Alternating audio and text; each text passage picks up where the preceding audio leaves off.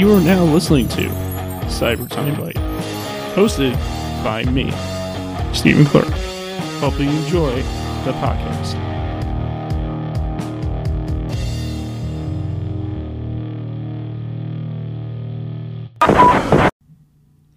Hey there, everybody.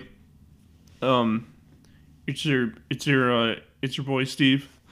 Once again for episode 108 of Cyber Time Bite.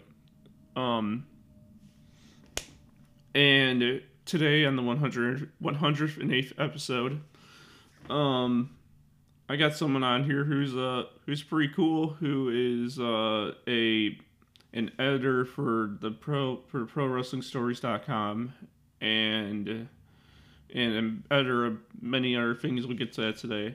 Today I'm with Evan Ginsberg of that website. How are you doing today? Hey, Steven. How are you? I'm good.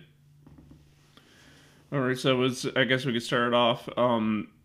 What did you go to college for? Like, what was your degree that you went to college for? I was a English writing major, and later that segued into education because my professors wrongly told us that we would never make a living as writers.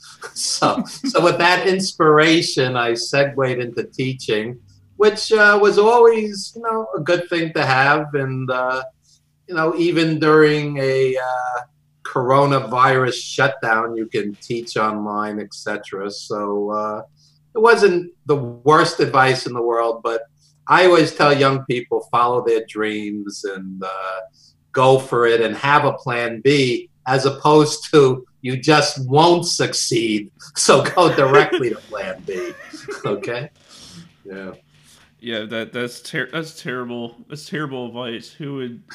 What teacher tells their students you won't leave your dreams? Teachers plural, Look, it is not easy to make it in the arts, whether you're a writer, filmmaker, singer, dancer, whatever the case may be. The odds are against you, but I would never discourage people from giving 110%, and giving their all. And the people who are the most driven and have talent and have networking skills can put the pieces together. Usually it's not a, total package like that where people can put all the pieces together. So often you have good actors who are waiting tables in New York when restaurants are actually open. Yeah. So, yeah. So, are you a wrestling fan, or do you just work with a website that talks about wrestling stuff? I am a long-time wrestling fan, although I am not huge on today's WWE. But I like New Japan Pro Wrestling and Ring of Honor and independent wrestling more so than WWE's kiddie show. So I'm sure you got behind the Genius Cast when that was still running. Oh yeah, Lanny Poffo is a good friend of mine. He's slept at our house, and my wife loves Lanny. And yeah, Lanny's a great guy, and he's always a great interview. And what's good about Lanny is he could talk about anything. He really is a brilliant guy and an eclectic guy. It's not limited to wrestling. Sometimes I'll meet people who are only wrestling fans, and it's numbing after a while. It's all they can talk about. Numbing. What, so what's your favorite match? I know that's a hard question, but favorite match? Oh, I could tell you in a second.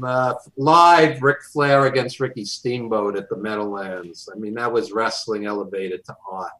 They went about 35 minutes, and it was just perfection. You mean the jet flying? That's right. Limousine riding, styling and profiling. Yep. Ric Flair in his day, boy, the charisma was off the charts. Man, you don't get people like Ric Flair anymore. Well, wrestling today, I think Ric Flair in his prime had more charisma than the entire WWE locker room at this point. So Well, here's a hot take. Do you think that if WWE really want to, because when I see like Bobby Roode, right? Yeah, sure. Does it? How much does he remind you of Shane Douglas? Doesn't he remind you of Shane Douglas? Yeah, Bobby Roode's a solid wrestler. I wouldn't say he's Ric Flair charismatic, but I always enjoyed Bobby Roode. I always enjoyed Shane Douglas. I don't think either of them are Ric Flair, but both. Their body of work is excellent. I know they'll never be like like Ric Flair, because Ric Flair is the man, but like.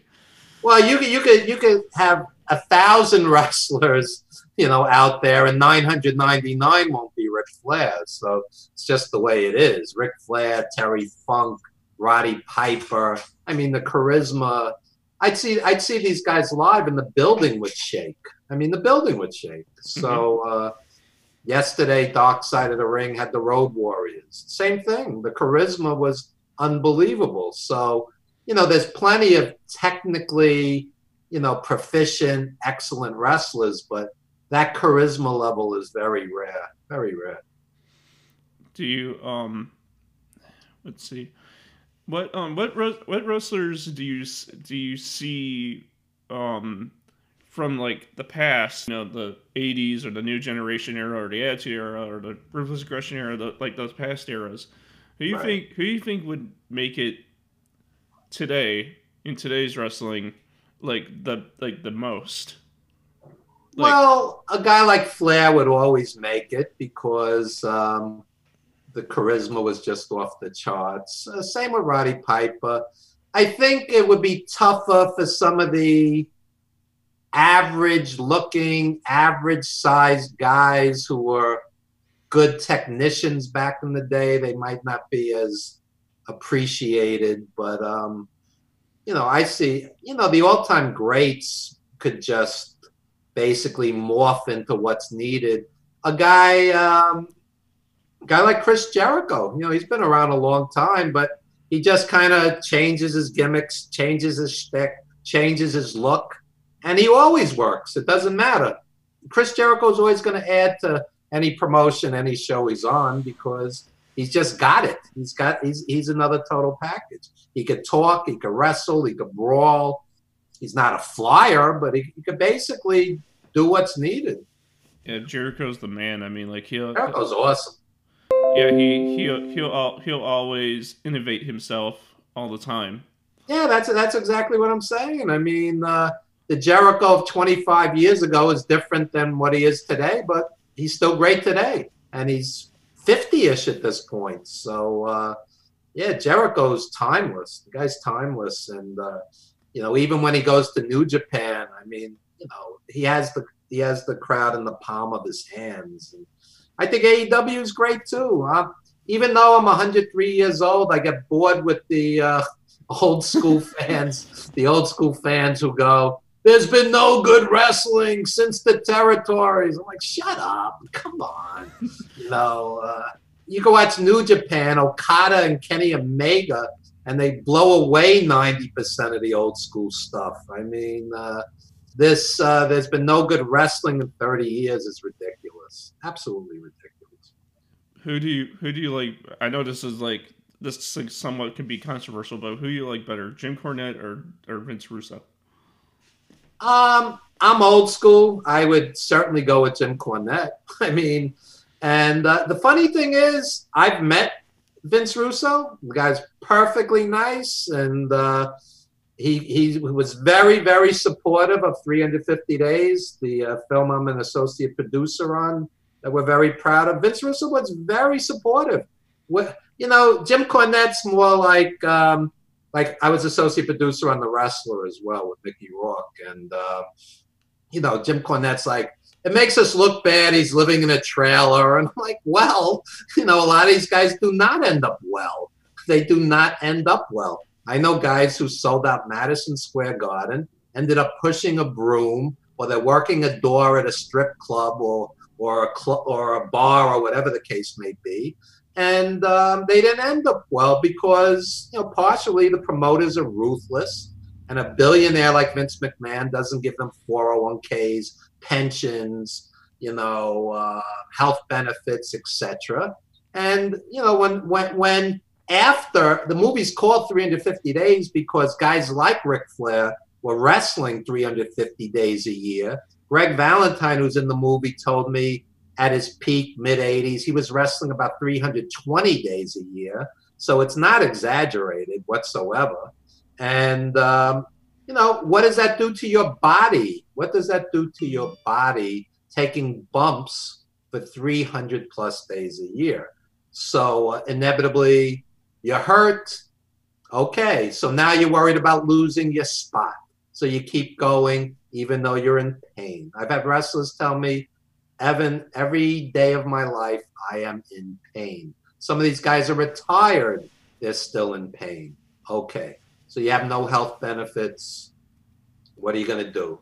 Some of them are going to resort to pain pills. So what happens next? There's an addiction for some of them. What happens next? There's a long trail of, good-looking young corpses, okay? It's disgraceful that billionaires do not take care of these wrestlers. Disgraceful. Yeah, it's just that sounds really bad. I mean, like, I didn't know it was that bad. I thought, There was 150 plus wrestlers who died young, for a variety of reasons, but that's one of the primary reasons. Pain pill addictions and combinations with other drugs and steroids, etc., so on. But if you're in pain and you're expected to perform, what are you going to do? It's the nature of the beast. Well, how about giving these guys off seasons like any other athlete? It's interesting. Wrestlers hate the word fake. Okay. Is it predetermined? Of course. Is it booked? Of course. They hate the word fake, though. Why? They go, my hip replacement wasn't fake. My 3 divorces weren't fake because I was never home. My kids not talking to me because I wasn't there for their graduation. I wasn't there for their wedding. I wasn't there for whatever isn't fake. So anytime I do an interview, anytime, whatever the case may be, I try to put this out there. And I'm glad that John Oliver on HBO and other people have started to put it out there. And even today, these guys are wrestling with the coronavirus. I'm watching UFC the other night, and I'm looking at the octagon. Some of the guys have masks on. Some of the guys don't have masks on. They're all surrounding each other in this small area. And just logically, I'm going, I don't know how safe this is. I'm not a doctor. But, these guys are human beings with families, with kids. They're not the cartoon characters that these promoters portray them to be. And when they die, people grieve. They grieve. And, really basically these guys are discarded like farm animals at some point. Was Mr. Perfect one of your favorites? Mr. Perfect was great. Guy was great. He died young too. He was in his 40s. I believe he was 44. So, there you go. As great a wrestler as ever stepped foot in the ring. Tremendous wrestler, tremendous gimmick, tremendous charisma. Again, a perfect package. Mr. Perfect was the perfect name for him because the guy was flawless. And I'm jaded. I'm going to wrestling since 1974. If I say somebody's great, I'm impressed. Seriously. Yeah, because Mr. Perfect is my guy. He is my favorite. Oh yeah, the perfect combination of gimmick, talent, and charisma. Very unusual. Very unusual. So since you live in New York, you obviously been to Madison Square Garden. How's it like there? Like, how's that area like? Because I've never been to New York. I've never been in the area of MSG. How's that like? You mean geographically? No, like how's it like outside the arena, in the arena? Is it like It's a very busy area. It's right in mid-Manhattan, 33rd, 34th Street, and there's thousands of people, and the railroad and the subway is right beneath Madison Square Garden. So it's always hustling and bustling. And you're outside and they have these giant signs, you know, and all the events that are coming up. It's just a very exciting vibe out there, especially, you know, if you're going to a boxing match or a wrestling match or a big time concert, you know, and it holds 20,000 or so people, depending on the event. Everyone's scaled differently, 15 to 20,000. And it could be electric in there, you know, depending on what you're seeing. Going back to the 70s and the 80s, when a Bruno Sammartino, superstar Billy Graham, Roddy Piper walked to the ring without theme music or pyro. It was, the building would shake. The Valiant Brothers, you know, Sergeant Slaughter, Iron Sheik at their peak. I mean, the building would shake. Jimmy Snuka. I mean, I was there when Snuka jumped off the cage on Morocco. I was there when Tiger Mask and Dynamite Kid showed up, and it's early 80s. And we're sitting there and we didn't know what hit us. We were like, what is this? We had no idea. It was like 10 years ahead of its time, you know, Dynamite Kid and Tiger Mask. So, you know, Madison Square Garden back in the day was electric. Okay, shoot ahead to 2019. My buddy gives me a comp for SmackDown. I'm sitting there. I'm like, okay, it's a sea of kiddies, little kids, with their parents, okay? It's no longer the blue-collar adult wrestling that I was accustomed to. It's little kids, okay? The theme music hits. They pop like it's Pavlov's dogs. The wrestlers come out. They do their 3, 4, 5, 6, 7, 8 minutes. Blaring noise. It's all like a meaningless blur, And I'm sitting there going, this is penance for sins I committed in previous lifetimes. And before it was over, I'm like, I got to get out of here. Because I'm thinking Bruno, Billy Graham, Roddy Piper, and everybody else, that this is actually upsetting me. It's mediocrity packaged, you know, it's basically a circus. And again, you know, if an AJ Styles or somebody comes out and puts on a great match, that I appreciate. That I do appreciate.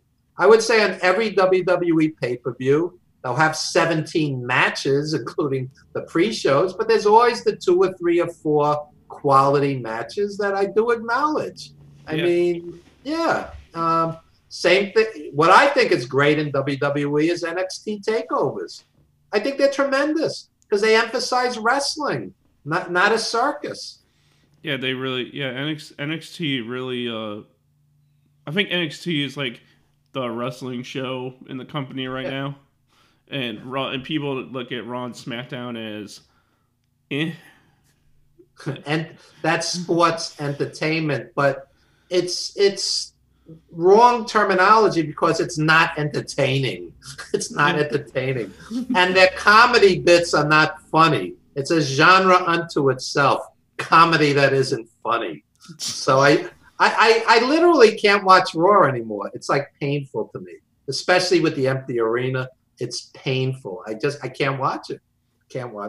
How about, did you like Nitro and Thunder and ECW and TNN and Hardcore TV? Did you like those shows? Sure. ECW. Let me break down ECW. People always think about the flaming tables and the brawling. It was great. I mean, I saw Terry Funk and Sabu. It was one of the greatest matches I've ever seen live. What I think was the pinnacle of ECW was Eddie Guerrero and Dean Malenko having a 1-hour draw. I said, that's art. It's when you got to like the third flaming table, you know, it's like it becomes like the law of diminishing values at that point. Yeah. Yeah. But you liked ECW, right? I liked ECW. I went regularly to To the Philly shows, I went. Oh, you were a normal at the arena. I was there monthly for quite a while, and then, like I said, it got to be like a bit predictable. Let's go to the tables, and now you have two tables, and you have three tables. Now the tables are on fire. It was like, okay, I've seen this already, and New York to Philly isn't around the corner; it's a trip.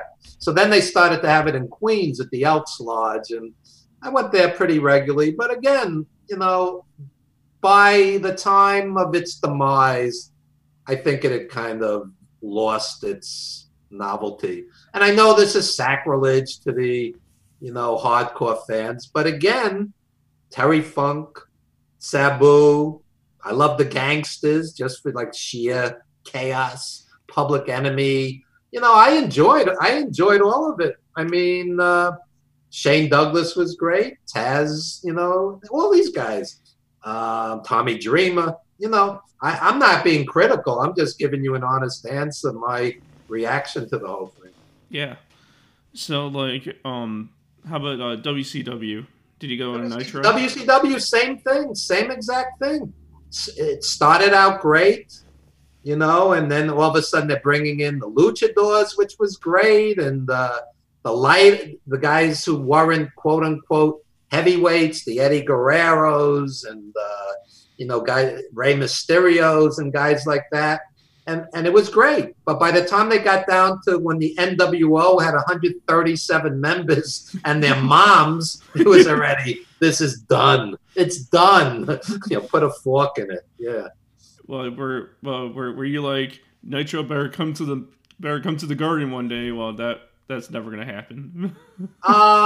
They had a WCW show at the Felt Forum, which was the smaller building at the Garden, and it was disappointing. To be honest, it was disappointing, and it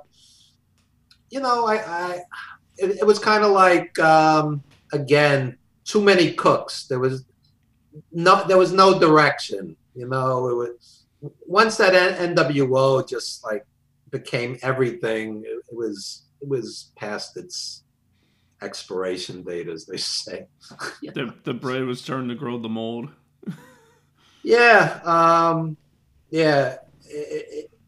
Look, I'm glad it happened. I mean, the Monday Night Wars, the competition. I'm glad guys like Eddie Guerrero got a worldwide showcase, and it led to bigger and better things. But it's a long time ago already, and now you turn on WWE, and it's stultifying.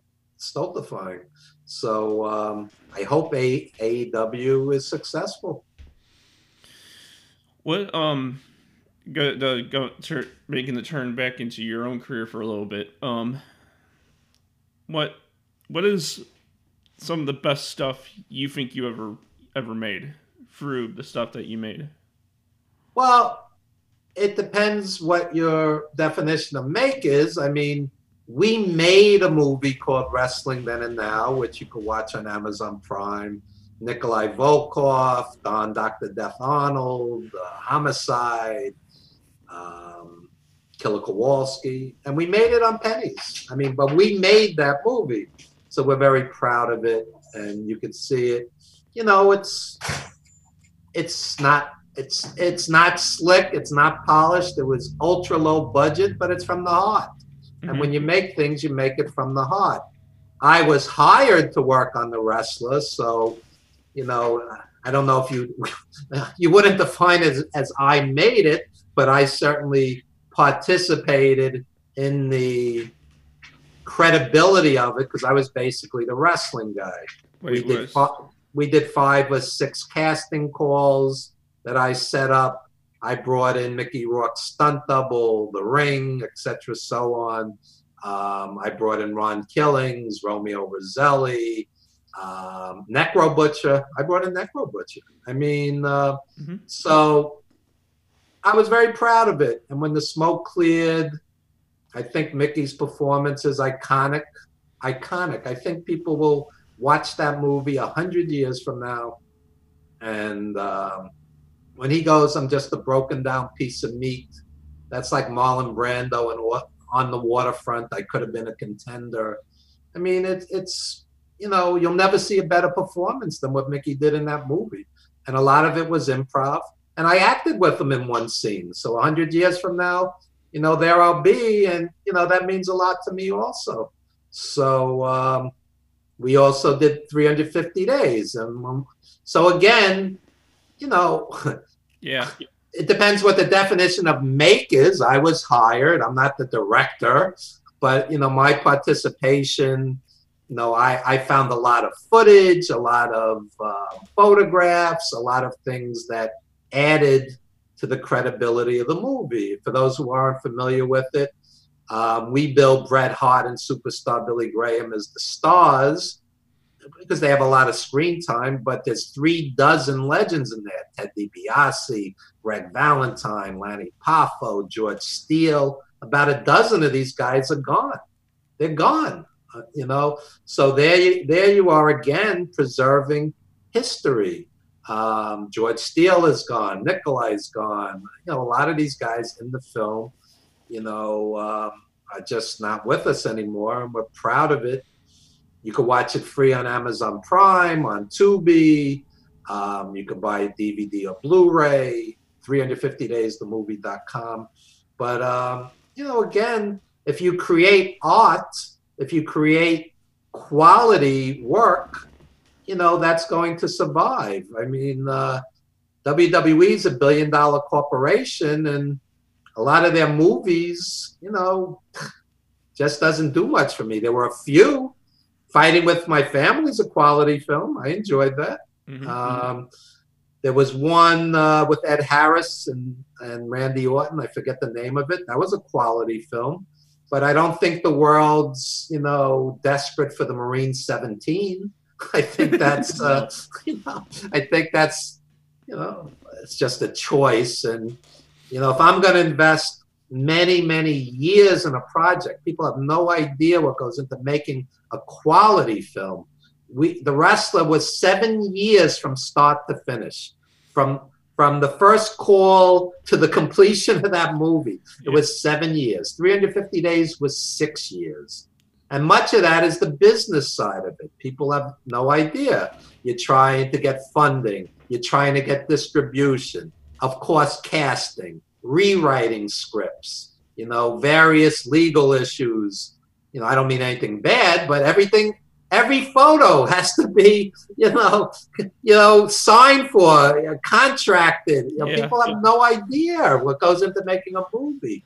So when the smoke clears and when it's a quality film, you're proud of it. It's like giving birth to a baby in a sense, and you put it out there in the world. And The Wrestler was critically acclaimed. 350 Days was critically acclaimed, and it's never going to be 100% I love this thing, because people are people. We'll get, for example, obsessive wrestling fans who will watch either or and go, I knew all that from the two interviews I watched. And I'm like, genius, that's not why this movie was made. This movie was made for a general audience, not an obsessive fan.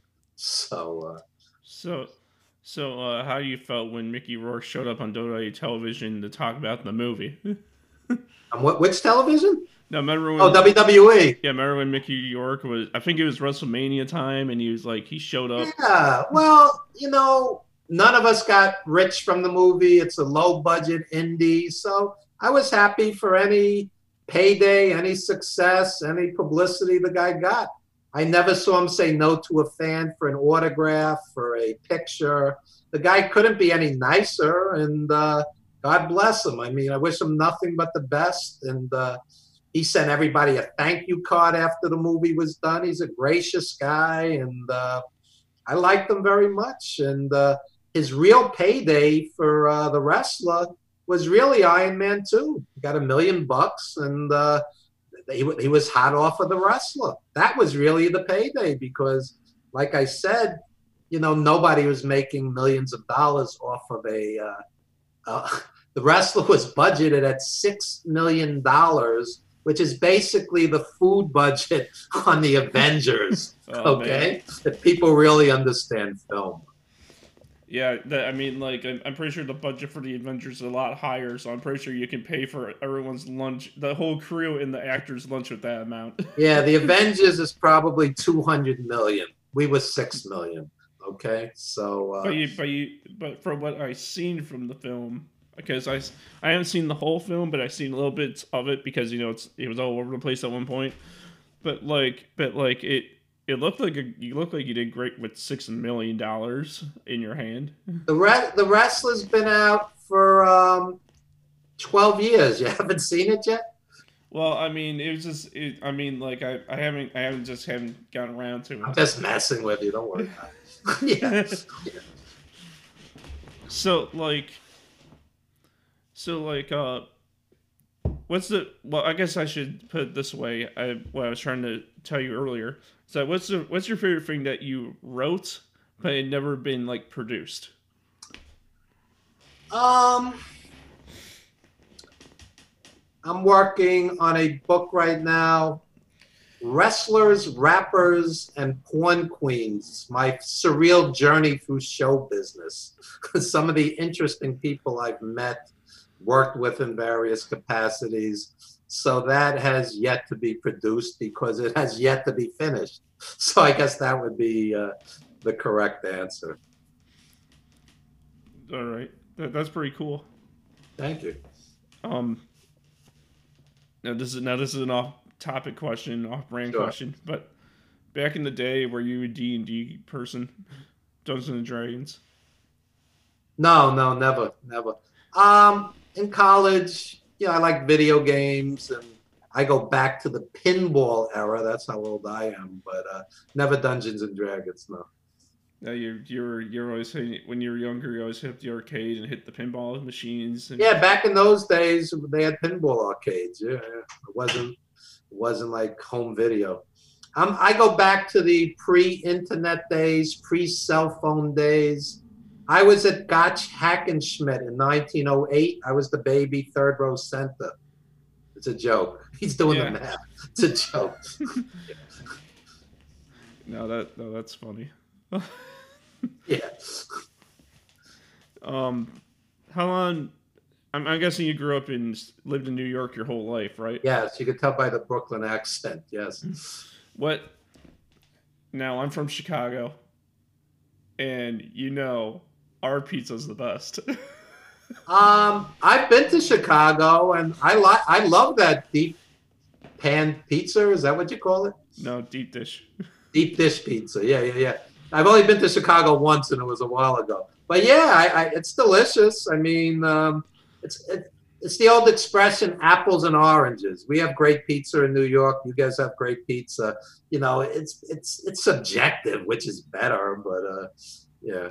But you guys like fold your pizza. Like, why do you fold your pizza? I don't know the tradition. We in New York, it's funny if we see somebody eating pizza with a fork, and like cutting it with a knife, we go, "That's really lame." That we look down on that. The folding we're used to. I don't know the tradition behind it.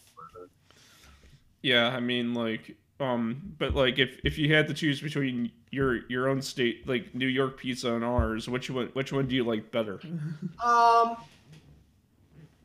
I would say yours would be more of a novelty to me because, like I said, I've only been there once, so I'd probably savor it and enjoy it more. In New York, you just gobble it down because you're hungry, so you're not even paying attention.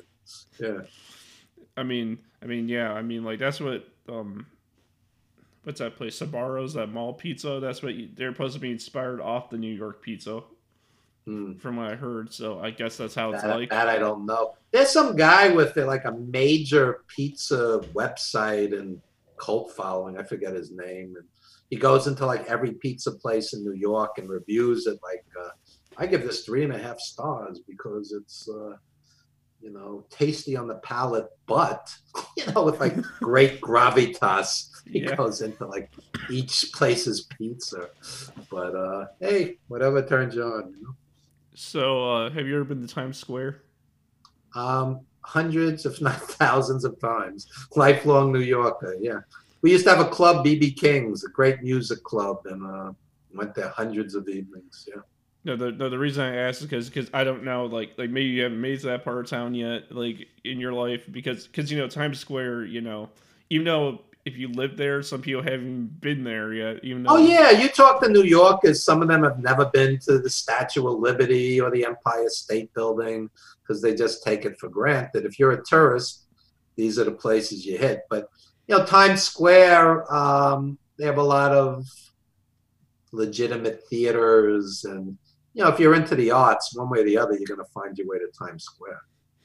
What No, I've seen it on TV like over a million times, but I never seen it in person.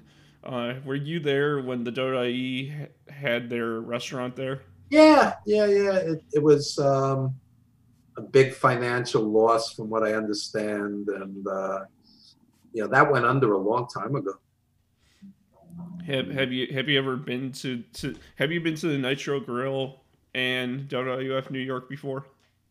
I went to WWF New York once or twice for various functions. I don't remember going to the Nitro Grill. Yeah, because I never met anyone because I know about WWF New York. I know people who went. I know there's people who are older than me who watched wrestling back in the day, been there, but I never met anyone who's been to the Nitro Grill. But that was only in Vegas, so. Oh yeah, no, I never went there. I've only been to Vegas once. No. I'm surprised they didn't open it up in Georgia. The company's from Georgia, so it probably would have been smart to open up their own restaurant in Georgia. WCW should have done a lot of things differently, because then they'd be here. Yeah. They'd still be around. I would love it. That's right. So what is your favorite? Like if we're taking ECW out of the equation, which one was like your favorite that you liked watching the most? That was the WWE or was it WCW? It was NWA. It was the NWA came to Philly every month, Baltimore, Jersey on occasion, and best live wrestling I ever saw was NWA mid to late 80s.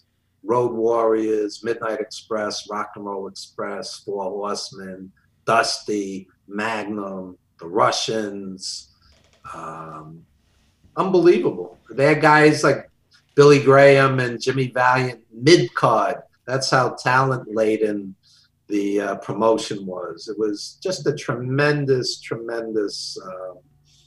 promotion, and live, those shows were unbelievable.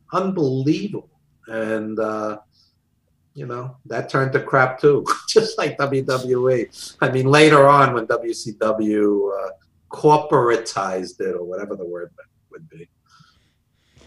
So do you think that territory wrestling can come back if it really wanted to, or do you think territory wrestling is completely dead? We're in uncharted territory now with this pandemic, and being in New York, where we're at the epicenter. We kind of judge everything by this pandemic, and you have specialists saying there may not be a vaccine for 1 to 2 years. So who knows what's going to happen with anything? And history does tend to repeat itself. So it's possible that there'll be some kind of territory system again. I mean, there's a zillion and one indies, but I would guesstimate that 98% of them are not financially successful. And that's my wife walking back and forth in the background. Yeah, she doesn't realize she's on an interview. So the answer to your question is anything's possible, because we're in weird territory. I mean, Disney could buy WWE and you'll have Becky Lynch against Snow White at the next WrestleMania. Oh, no. No, seriously. I mean, you don't know where any of this is going at this point. So. Oh, God. If Disney buys out WWE, oh, man. They'll probably, the network would probably still be around, or they'll probably conjoin it with Disney Plus. Yeah, it's, you don't know what's going to happen. I mean, I'm looking forward to Goofy versus Randy Orton at the next pay-per-view. And Oh no! you know, Why? seriously, I mean, if you think this is corporate schlock now, imagine. No, the guy who killed Bambi's mom versus Braun Otis.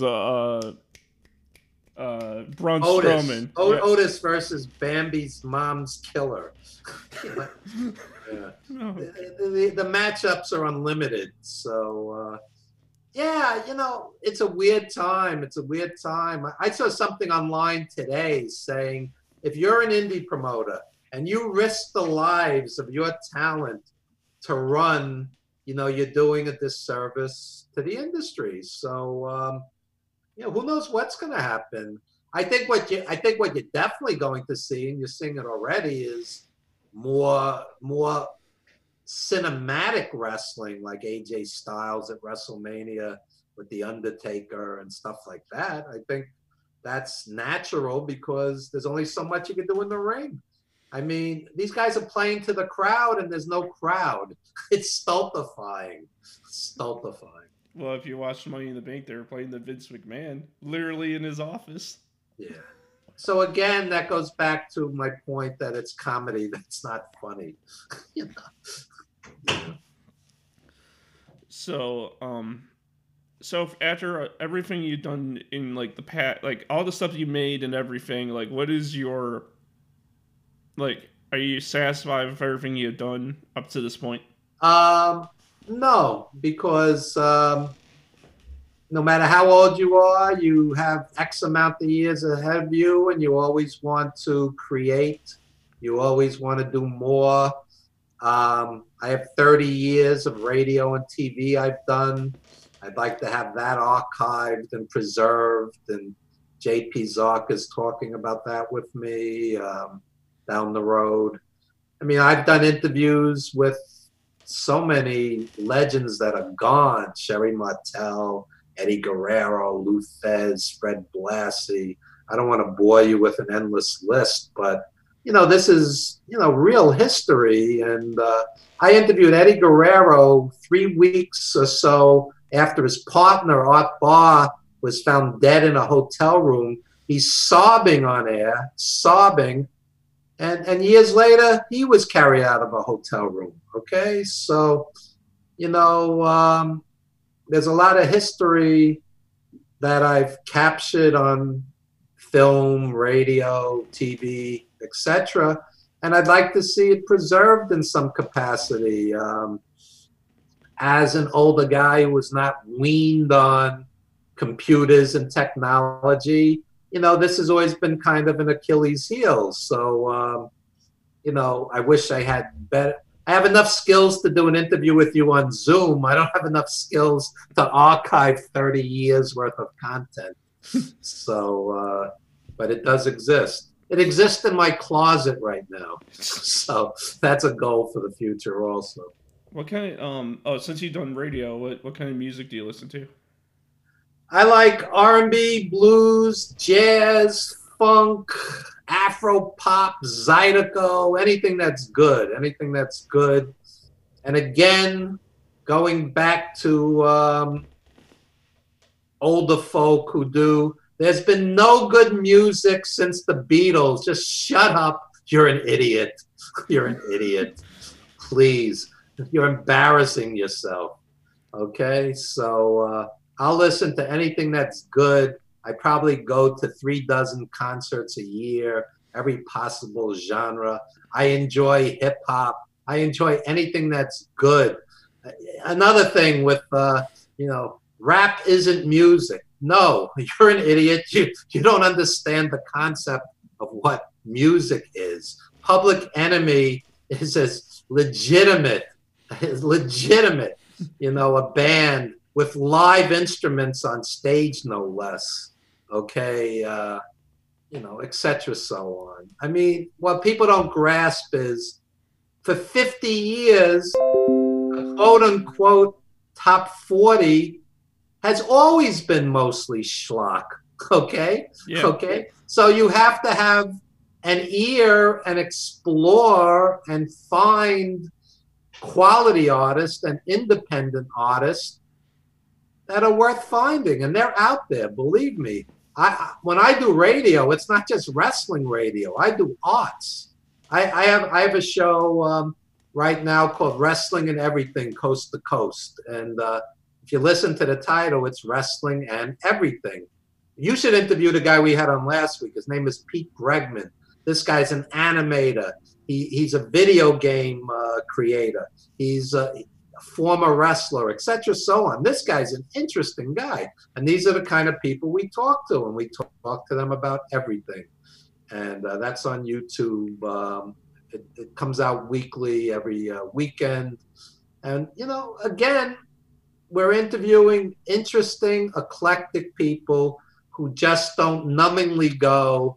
Sometimes an indie wrestler will know nothing but wrestling. And they'll go, I wrestled for WWA, WWB, WWC, WWD, and like your eyes are rolling in your head after a while. So it's always good to have somebody with diverse, eclectic interests if you're doing a show such as yours. Because believe it or not, kids, believe it or not, there's a lot of things in life besides pro wrestling. Are you a listener of Q104.3, your guys' classic rock station? No. Like I said, I'm more R&B, jazz, blues oriented. I'm a white guy who grew up in a black neighborhood, so my ears are more in tune to that. So you like listen to like Kenny G sometimes? No. That's more like elevator music. No. Elevator music. I like more like George Clinton and P-Funk. It's not quite Kenny G. Kenny G is very popular in China, by the way. They love Kenny G in China. Yeah. Or as you would say, get that out of here. No, I mean, look, the guy's a solid musician. It just doesn't, do much for me personally. So, what stations have you worked for in radio and TV? I worked for WBAI FM 99.5 Pacifica for 16 years. My radio mentor was named Fred Giabold, and it was an education. It was very left-wing, liberal, and later I moved to Madhouse TV, which was internet TV, and I was at Village Connection, where the owner is much more right-wing, which wasn't always the greatest match, Yeah. And right now we're doing a show on Skype, just like you're doing it on Zoom, and I'm seeing more and more of this because of this pandemic. And when I finally leave my apartment in 2027, I'll have a strong body of work. Okay, joking, but yeah. So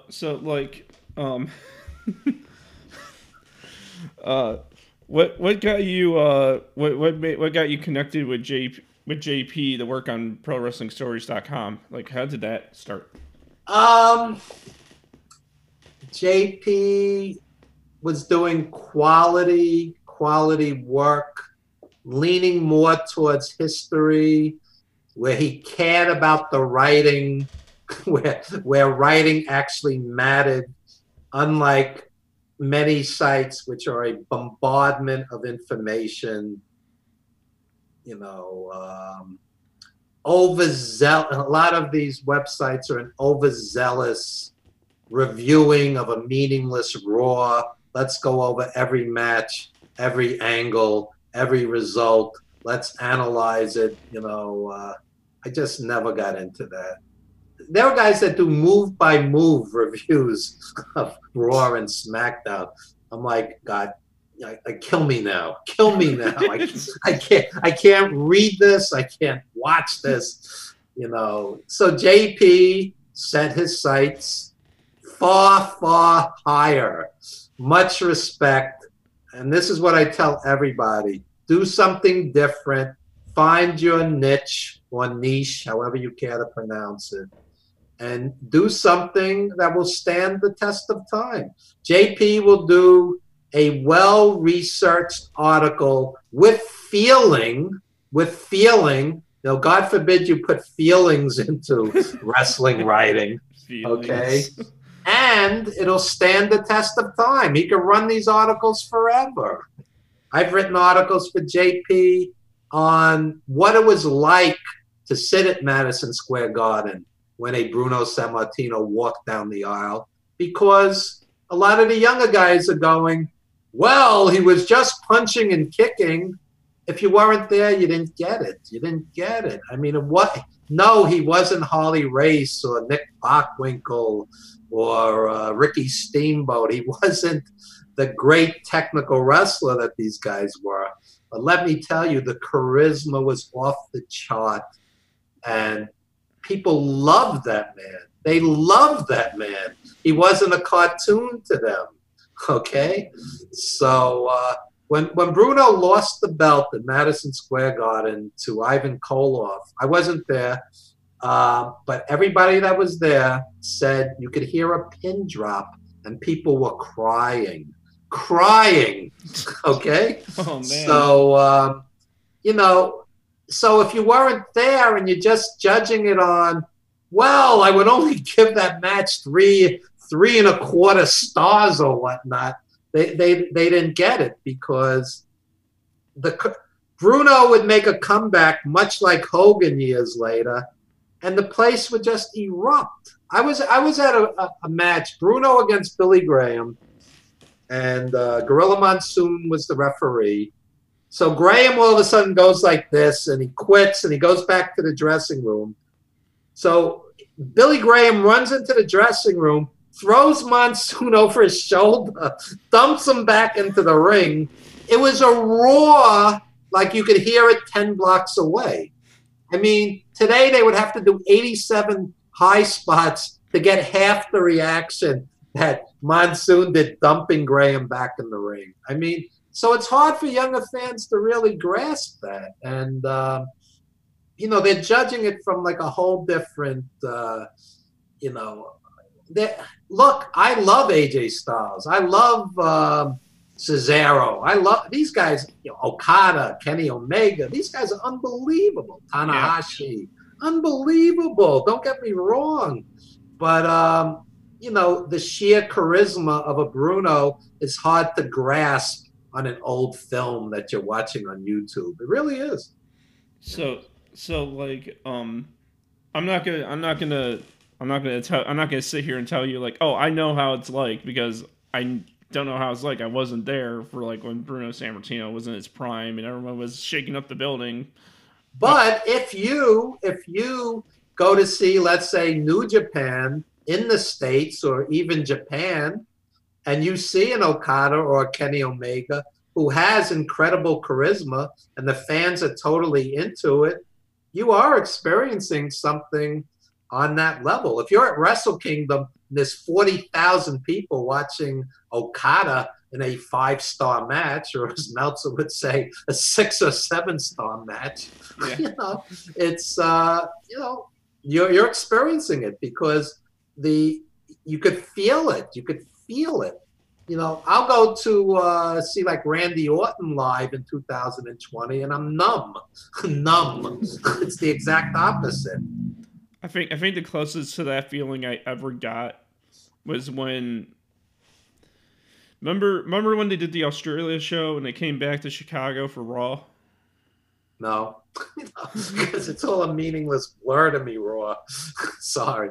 No, it's all right. But what happened was that they did their super show in Australia, and then that following Monday they came here to Chicago for the Raw that Monday, and DX came back. They came back and they were challenging Undertaker and Kane to the match at the Saudi show, right. and when they ripped off their shirts to show those DX shirts, the building went crazy. Yeah, those guys have legitimate charisma. I mean, yeah, I get that. I get that. You know, you can't manufacture charisma. Okay, McMahon can push Baron Corbin from here to tomorrow. You know, he's not Shawn Michaels. I mean, no matter how hard you push him, he's just not, and he's never going to be. And you know, people are what they are. And again, a total package like an Undertaker who has charisma, has a great gimmick, can also wrestle. He's a total package, and that's few and far between. You get McMahon has this body, beautiful, you know, cookie cutter. They all have to look, you know, like this perfect male model thing. And a lot of these guys have no charisma, zero, zero. You know, six pack of abs doesn't make you a great wrestler.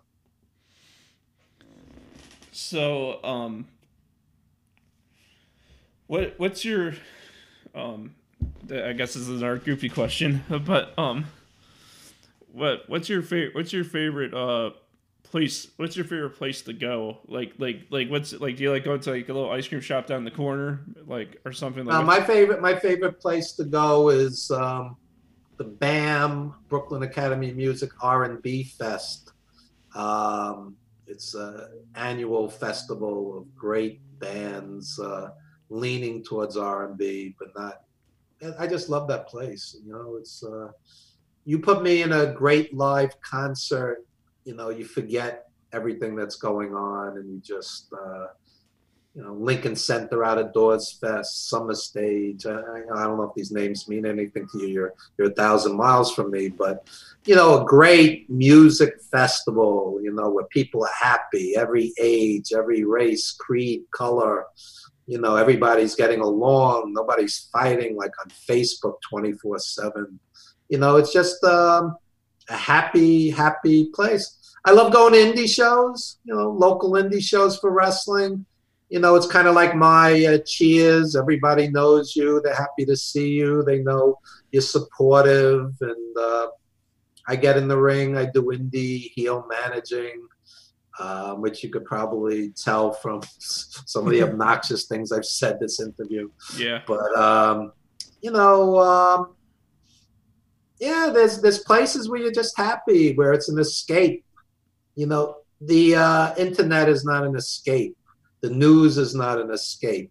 In fact, in New York, it's basically a nightly casualty report. Last night, quote unquote, only 188 people died from the virus. Only. How sad, man. How sad. It was 800 plus a couple of weeks ago, every night in New York. This is what you go to sleep to. So, yeah, put me at a concert, put me at an indie wrestling show. Put me at a boxing show. Put me somewhere where, you know, all you're thinking about is what you're watching and enjoying. And yeah, that's why people go out. That's why people, and God knows when that's going to happen again. I mean, is the pandemic so bad in New York right now? You'll get like arrested if you step 2 steps outside your house right now. Is that how bad it is? No. It's not like martial law, but if you're not wearing a mask, if you're not wearing gloves, people will look at you, get angry. You know, it's serious here. I mean, it's we basically the entire news is about the pandemic, and you know, they'll throw in a weather report and you go, who cares? I'm not going out anyway. That's how bad it is. It's going to be 80 degrees on Friday. Go, that's nice if I choose to walk to the supermarket with a mask and gloves. And but it's not like you're going to go to have a beach day here. It's, you know, basically we're told to stay home unless you're essential workers or, you know, need food. Everybody needs to eat, so you have to go to the grocery store or whatnot. I hear you guys in New York have great delis. Oh yeah. These old school Jewish delis, great. Yeah. What's Yeah. what's your favorite deli in New York? Carnegie Hall Deli was always good. Katz's, Katz's on the Lower East Side is a tourist destination. They've been there over 100 years, I believe. When Harry Met Sally was did a scene in there, Katz's, Katz's. Not that they need my publicity; it's a huge, huge outfit. But yeah, the old school, deli sandwiches in New York.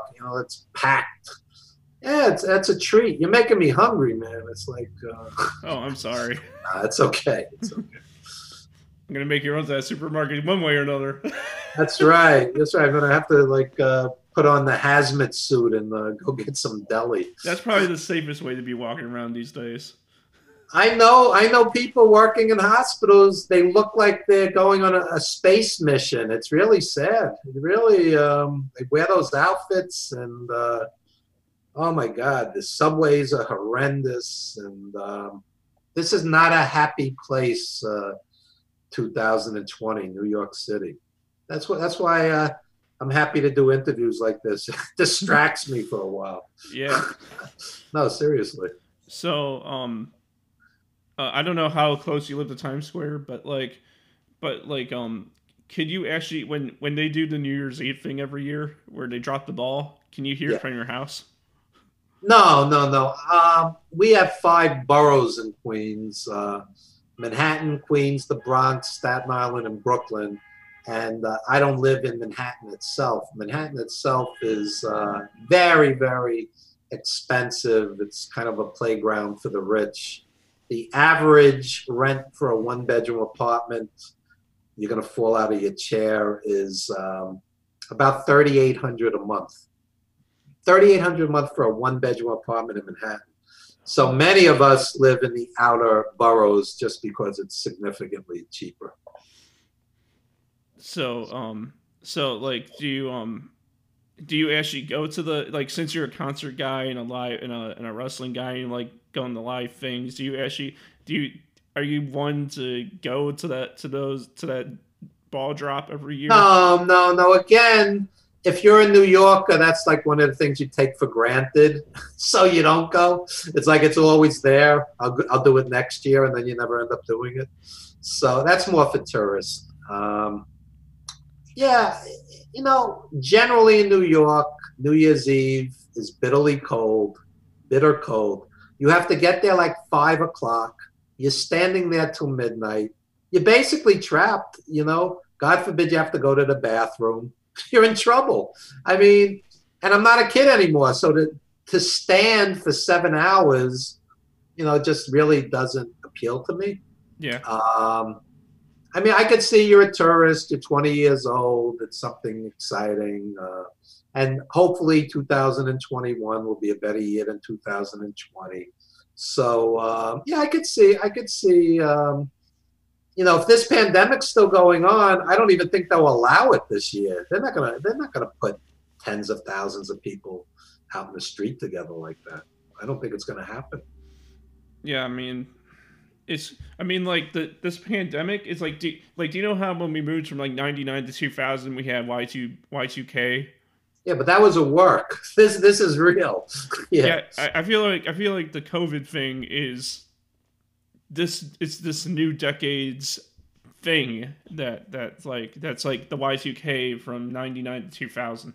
But Y2K, the myth was everything was going to shut down. We're really shut down in New York. We're really shut down. The schools, the restaurants, the gyms, the movie theaters. It's no joke. I mean, this is basically house arrest.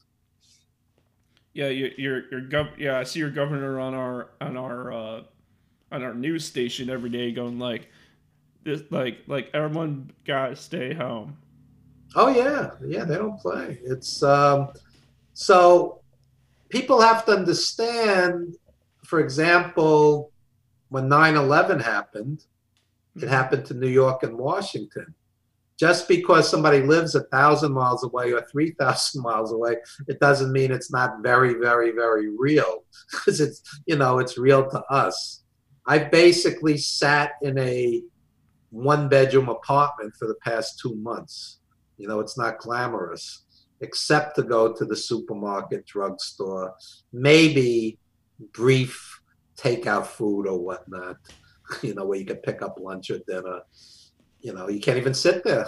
You're not allowed to sit in these places. So it's basically, think like everything you possibly enjoy being suddenly taken away from you, and you're stuck in an apartment. I know people sitting in 300 square feet studio apartments right now, basically climbing the walls. The suicide rate has doubled in Queens, New York. Doubled. That's how serious this is in 2 months. What happens if this goes on for 2 years? Spousal abuse, divorces, suicides, relapses into addictions. This is not a happy scenario, at least in New York and other places that are hit very, very hard. So, you have to take it seriously, and not everybody does. And, I think there's going to be real repercussions for the people who don't take it seriously. And, viruses don't discriminate. They don't care Republican, Democrat, young, old. There's kids getting this virus. Yeah, sure. Older people with poor immune systems will get it more frequently, but there's kids getting it too. It's no joke. I've seen babies die. They have it on the news here. Babies. So it's not like bummed out all your viewers. Anyway. No, it's fine. Yeah. But no, I mean like what am I trying to say? Yeah, we've been going for an hour, by the way. But for the last question, I want to ask do you think they're working hard on a cure for this virus? Do you think there's any effort in making a cure of this thing at all right now? Oh yeah, they said there's 108 different vaccines. They're hoping that one of the 108 actually work. The trials for these vaccines. They say they're working frantically, furiously, but one doctor after another is saying it most likely will not happen in 2020, and it likely will happen in 2021. I mean, tuberculosis exists in the world today, but it's just, much, much, much less. I mean, there's various diseases that are under control, but they still exist. This could very well be a similar scenario where one day it's under control, and hopefully it's coming soon, because I certainly can't sit home and watch Raw and SmackDown. I need to get out of the house. Yeah. So,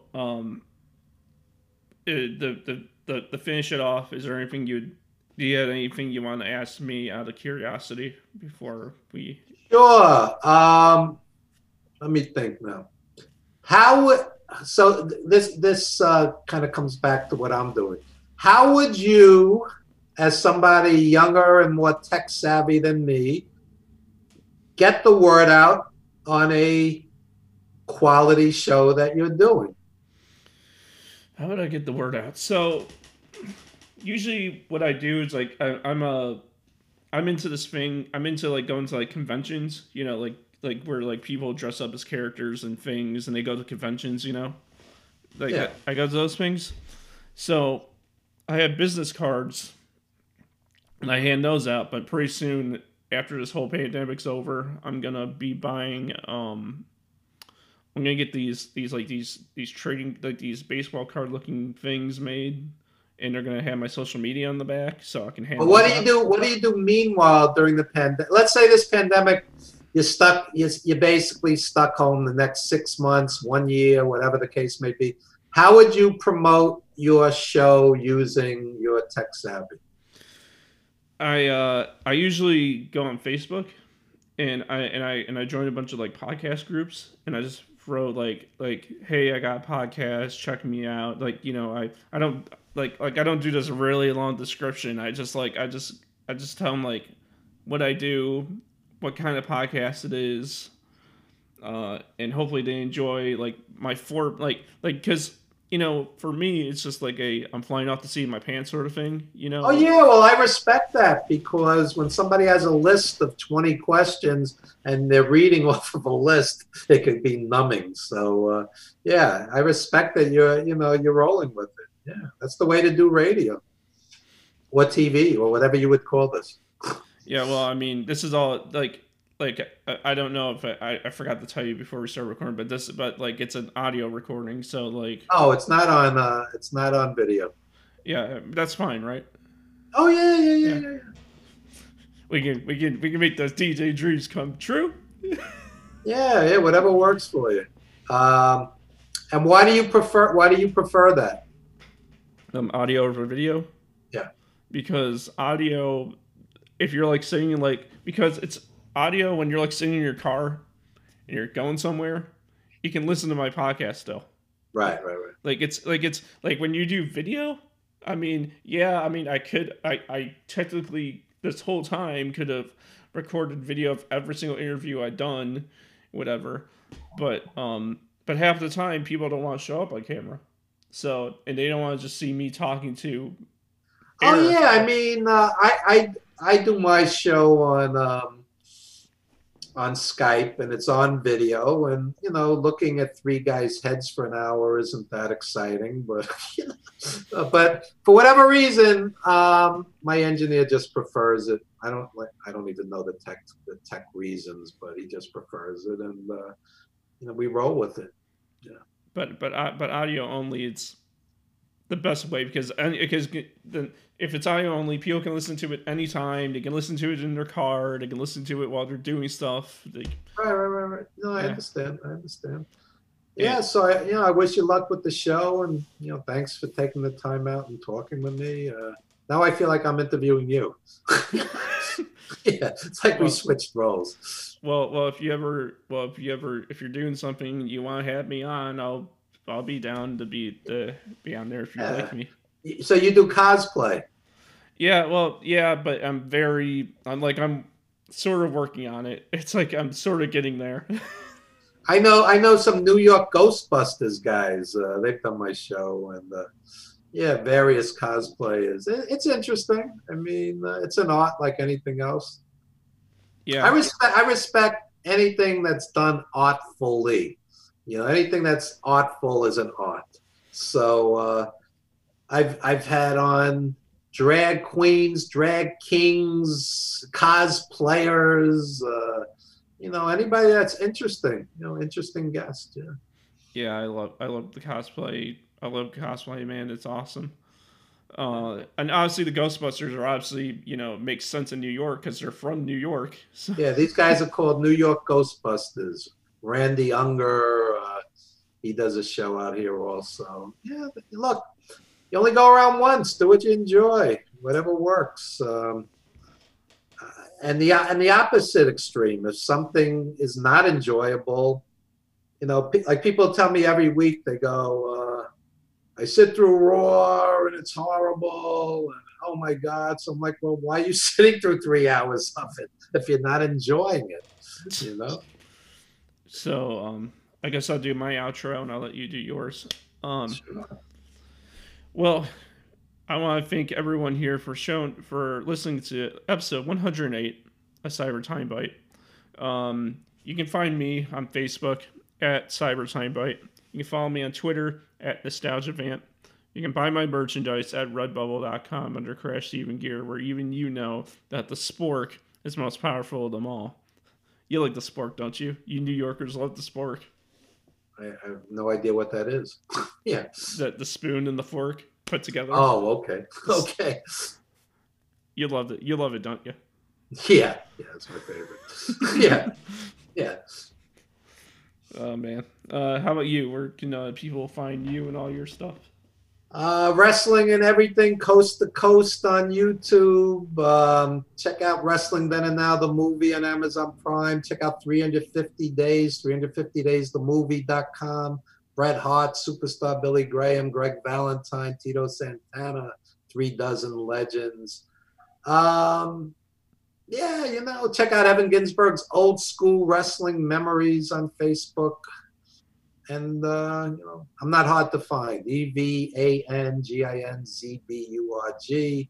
And Pro Wrestling Stories, Pro Wrestling Post, Gorilla Position, tons of articles you can read, leaning more towards history, but not always. Well, I had a great time with you. You're so interesting to talk to. Thanks. I appreciate it. Yeah, Same to you. Same to you. Thanks for having me. Really appreciate it. no problem. So, Okay. so for everyone listening, I hope all of you have a great day. Have a good one.